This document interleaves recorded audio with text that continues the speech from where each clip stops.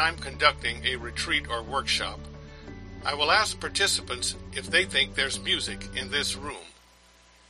The room grows quiet and everyone listens, but you can't hear anything. Inevitably, a hand will go up and someone will say, I'm humming a song in my mind, and I'm in this room, and therefore there's music in this room. Another will say, I have the music of God's love in my heart. And I tell them, well, that's nice that you have this song and this feeling of love, but that's not what I'm talking about. I was wondering if you could hear music with your ears. And they listen again, and you can't hear anything. So then I pick up my trusty little radio. There it is, music in this room. Where was it? Well, you couldn't hear it because it was in the form of radio waves. You need a radio, the right kind of instrument, to pick up on the music. And you need it to be on the station. If it's not on the station, then you get something like this. Sounds pretty awful. Yeah, that's even worse. Wow, not very pleasant. I think we can draw an analogy between those radio waves filling the room and God's presence, which fills the whole universe. Let's begin with a few basic theological affirmations to form the basis of this simple, contemplative spirituality. In the Judeo-Christian tradition, when we ask the question, who is God? We usually get answers like, God is a supreme being, the highest of all beings, or God is our creator. Everything receives its existence from God. And of course, God is spirit, immaterial and invisible. Asking another question, where is God? We can affirm in response that God is everywhere, omnipresent. As the writer of Psalm 139 put it, where can I go from your spirit? Where can I flee from your presence? If I go up to the heavens, you are there. If I make my bed in the depths, you are there. If God is everywhere, then that surely means that God is here now, in this room, in this moment, just as surely as radio waves, but as spiritual presence. But what is the God who is present here and now doing? Again, theology based on biblical revelation teaches us that God is creating and sustaining all creatures, that nothing can exist without this creating and sustaining involvement of God. God is also loving. As 1 John 4 puts it, God is love itself. The God who creates and sustains all things is lovingly involved with creatures, delighting in them, coaxing them to love, to realize the vision that God has for them. So if that's how things are with God and creatures, then how might we tune in, as it were, to the presence of this omnipresent lover? To do so, we would obviously need to be where God is, when God is there, open to what God is doing. If we're in the wrong place at the wrong time or about a different business than what God is interested in, we will miss out on God. We will be like someone trying to use a telephone to listen to radio waves in the room. It just won't work. To encounter God, then, we need to be here now in love. That would put us in the right place at the right time with the right attitude, at least. Let's unpack this simple focusing statement a bit more. First, to be here now. What would this mean? Well, it means we need to be present to the moment. We will say more about this as we go along, but first let's reflect briefly on the experience of time. We can speak of two kinds of time, horizontal and vertical. Horizontal or linear time sometimes also called chronological time, is our most common experience. It's our awareness of creation, including ourselves, moving from past through present into a future. Horizontal time gives us a sense of unfolding, of history, of having come from somewhere, and of being on a journey to somewhere. Vertical time is how we might understand God's experience of time. From God's vantage point in eternity, all of horizontal time is seen and known. It's difficult for us to understand how this works, but we take it to be one of the attributes of God that says something about God's omniscience. The present moment is the moment we are in as we move along horizontal time, but note that it is also an intersection with vertical time. This means that the present moment is where chronological time and eternity intersect. To be open to the present moment, then, brings us to the doorway of eternity and God's presence. As the 19th century writer Jean-Pierre de Caussade put it, the divine is a deep abyss of which the present moment is the entrance. If you plunge into this abyss, you will find it infinitely more vast than your desires.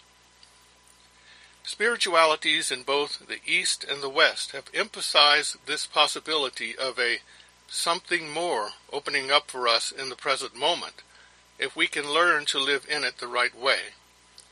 But what might this right way be? It would be that we need to approach the present moment in love. Then we are of the same attitude as God, and have a better chance of being invited into the business of God in the present moment. By love here I am not speaking of a feeling, or even a behavior, so much as an attitude. The behavior will come if the attitude is right. But what is the attitude? Well, we inquire, what are the needs in the moment? What's to be appreciated? What response is called for? It helps to pray these questions, asking God to show us the answers. Sometimes we are given the grace to just know. This comes more readily if we practice approaching the present moment lovingly. The fruit of this is a discerning mind and heart that becomes increasingly attuned to the presence and action of God in us and around us in the present moment. Of course, it's not easy. Human consciousness is often filled with inner static of all kinds. God's love wants to flow through us, but that static, our fears, attachments, negative beliefs, judgmental thoughts, and so forth, short-circuit the flow of God's love. We are like radios that are off the station. Sometimes it is mostly unpleasant noise that comes through us instead of beautiful music. It's unfortunate that this happens, but so it goes with all of us to some extent, for we are all wounded human beings in need of healing. This focus on being here now in love reveals to us our powerlessness, inner fragmentation, and our need for God's grace. We discover our attachments, all those desires we have that things should turn out just so or else. It's that or else part that contributes to judgmentalism and anxiety. We discover our brokenness as well, that it's very difficult to be present to the moment. Our thoughts, feelings, and desires pull us in all directions. Our self-centeredness, how filled with self-concern we can become. It's not necessarily a bad thing to discover these negative aspects of our consciousness. This helps us to realize just how much we are in need of God's healing and power to enable us to live life to the full. But it's not all negative.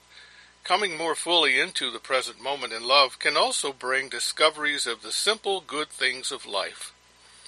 The sights and smells around us, the feeling of the breeze on our face, or hearing the heart of another person, for example.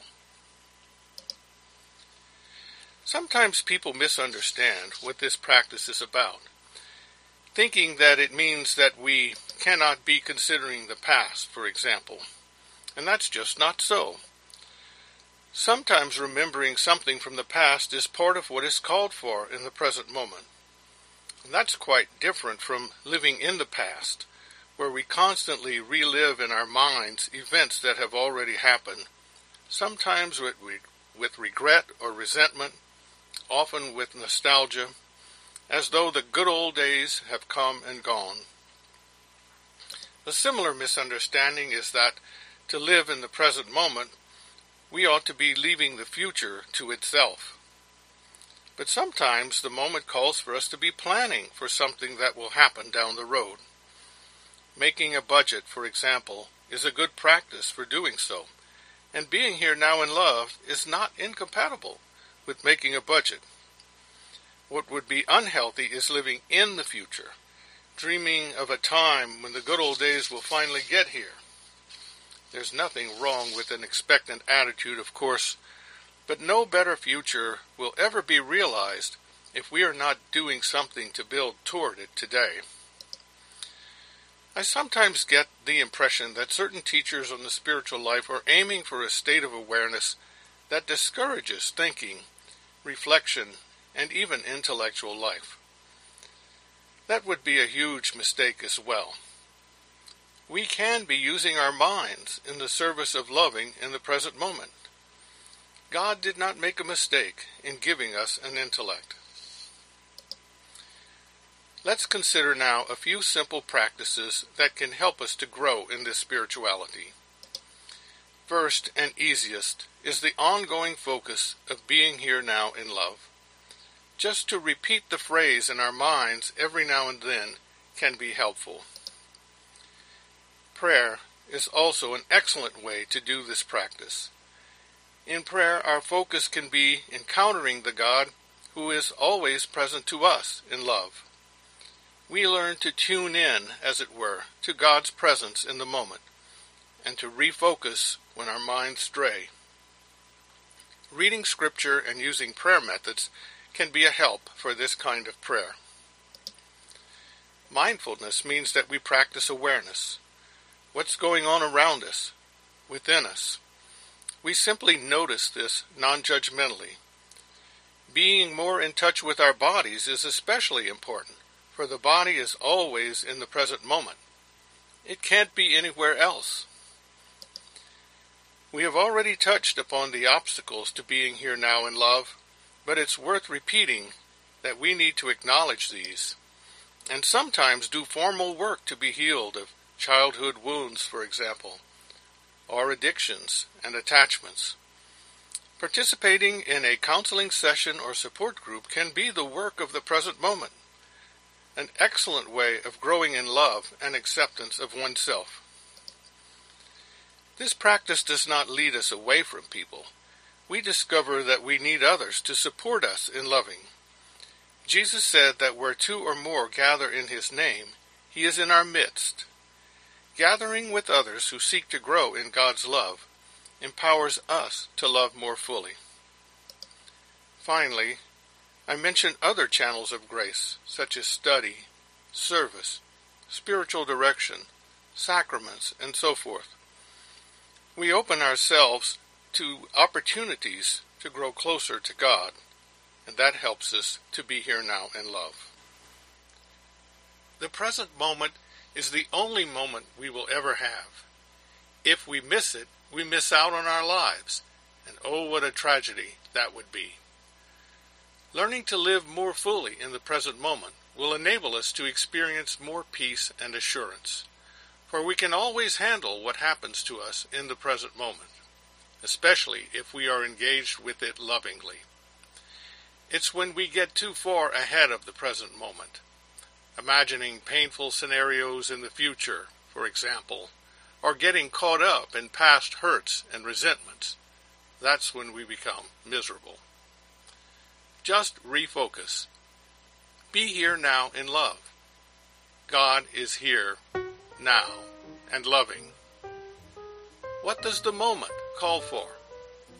Do what you're doing and leave the rest in God's providential care. Well, I hope you found these reflections helpful. For more resources on Christian spirituality, please visit shalomplace.com. God's blessing keep you.